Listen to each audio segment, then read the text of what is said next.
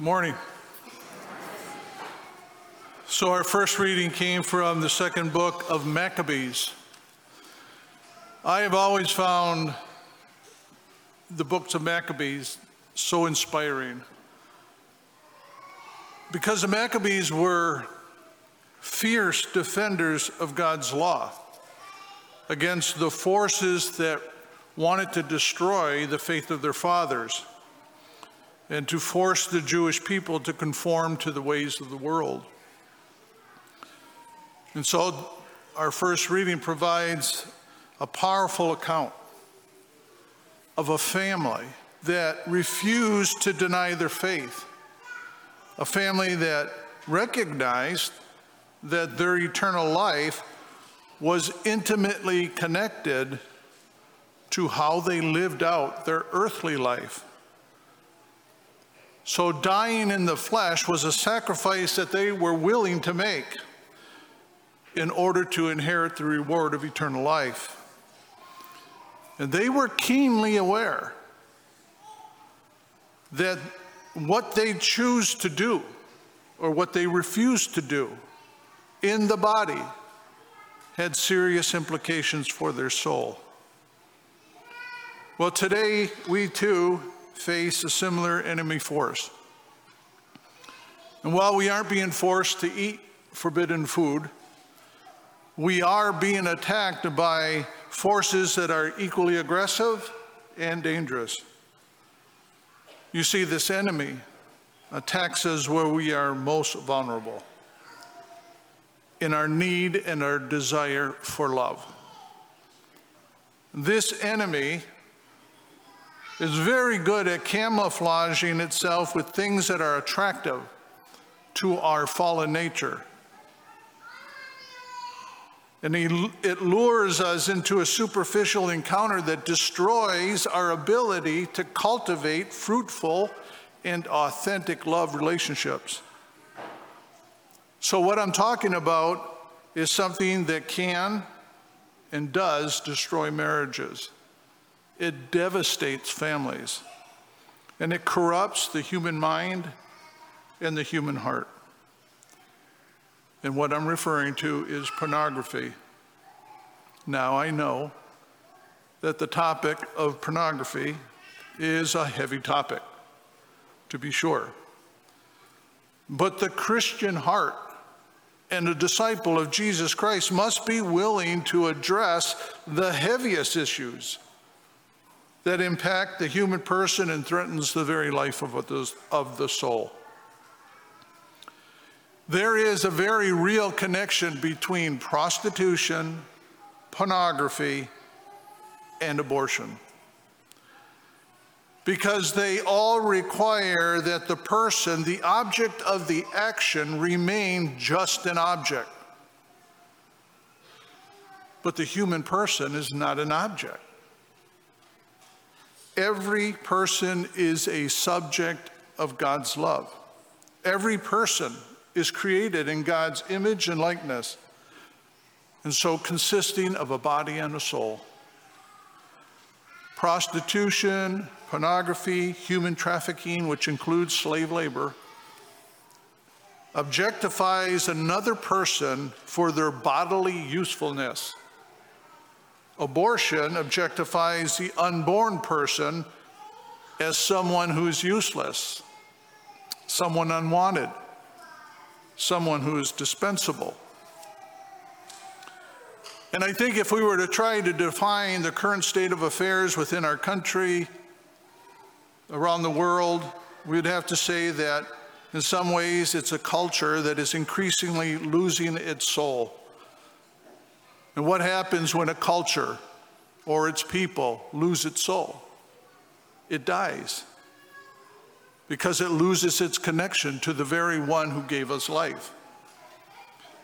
And there is a portion of society that has gone all in an effort to objectify the human person. There is an extreme ideological push to strip away our sense of self as being wonderfully and beautifully created by God.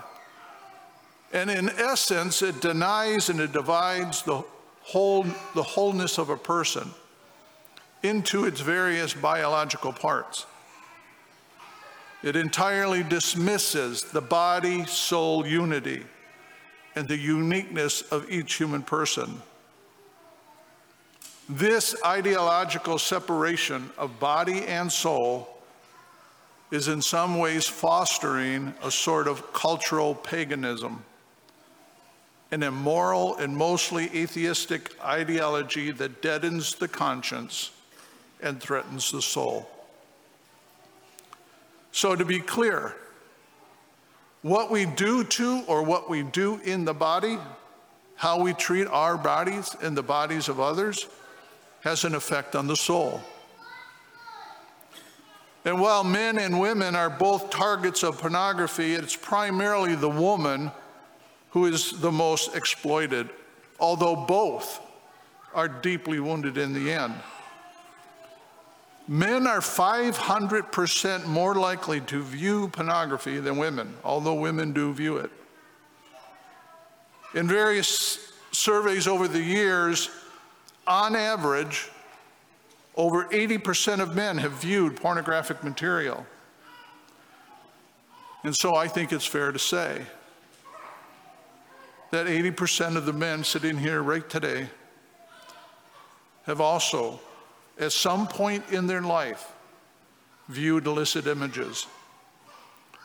And some of you are being held captive to it, even today. It was revealed that 85% of wives whose husbands are addicted to pornography exhibit most of the signs that would lead to a diagnosis of PTSD, post-traumatic stress disorder. Husbands are called to love and protect their wives. Wives are called to love and respect their husbands. And real love, authentic love, means that we die to ourselves for the good of the other, and that we will do whatever must be done out of that love.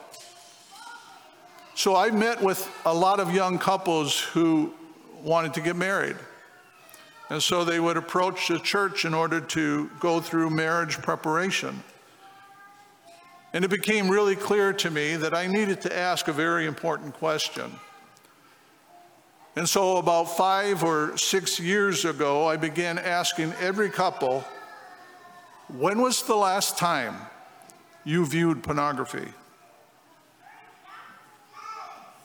Now, the question is typically met with silence initially.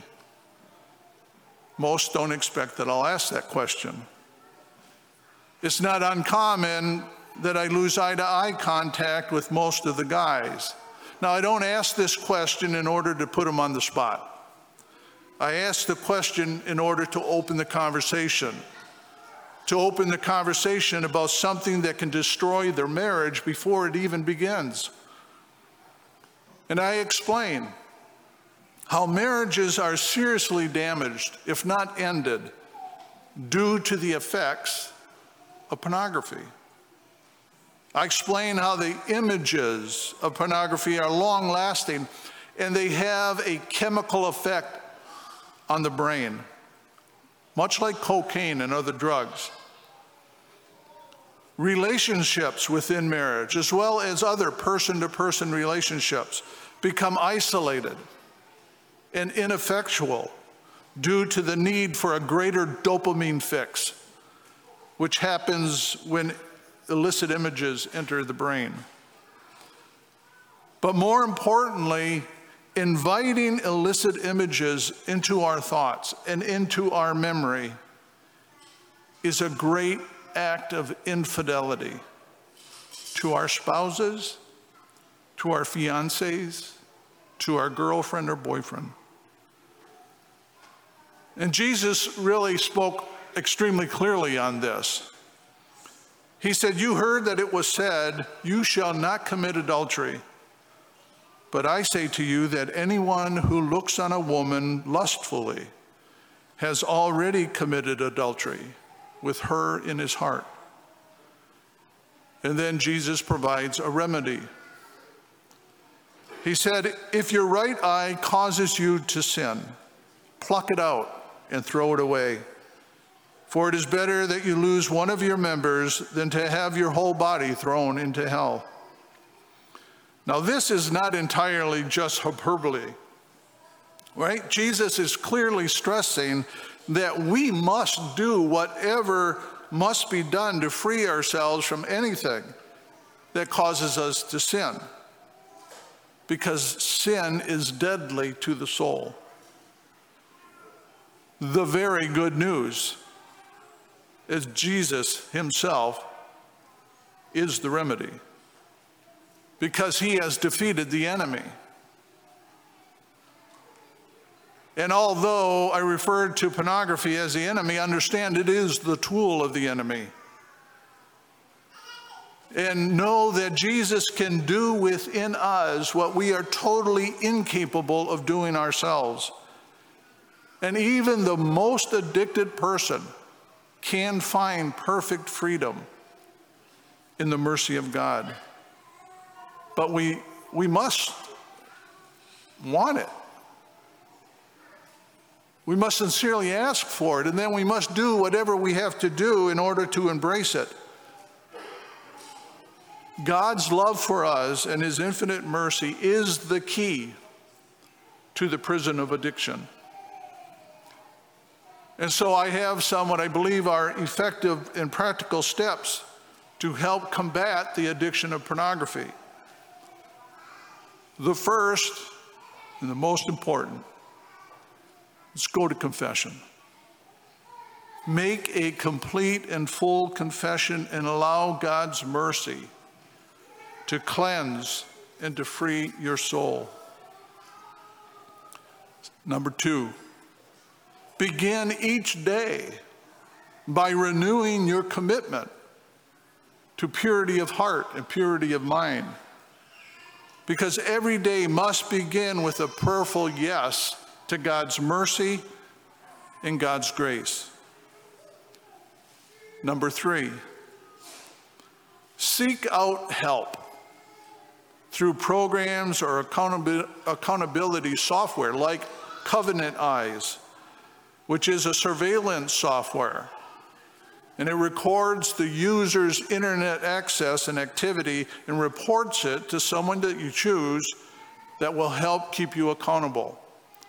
And it also provides filters to protect your children from accessing illicit images.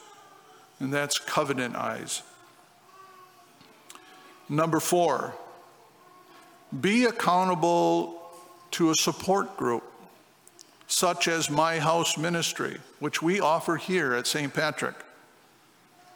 Father Matthias has a short article on page 4 of the bulletin explaining a little bit about My House Ministry along with contact information. Then finally understand this, that the battle against addiction, any addiction, does not require a Herculean effort, but it does require a Maccabean conviction. And that conviction is that there's nothing more important than protecting the sanctity of our life, the sanctity of our soul. And that requires that we protect, we safeguard our thoughts and our bodily actions.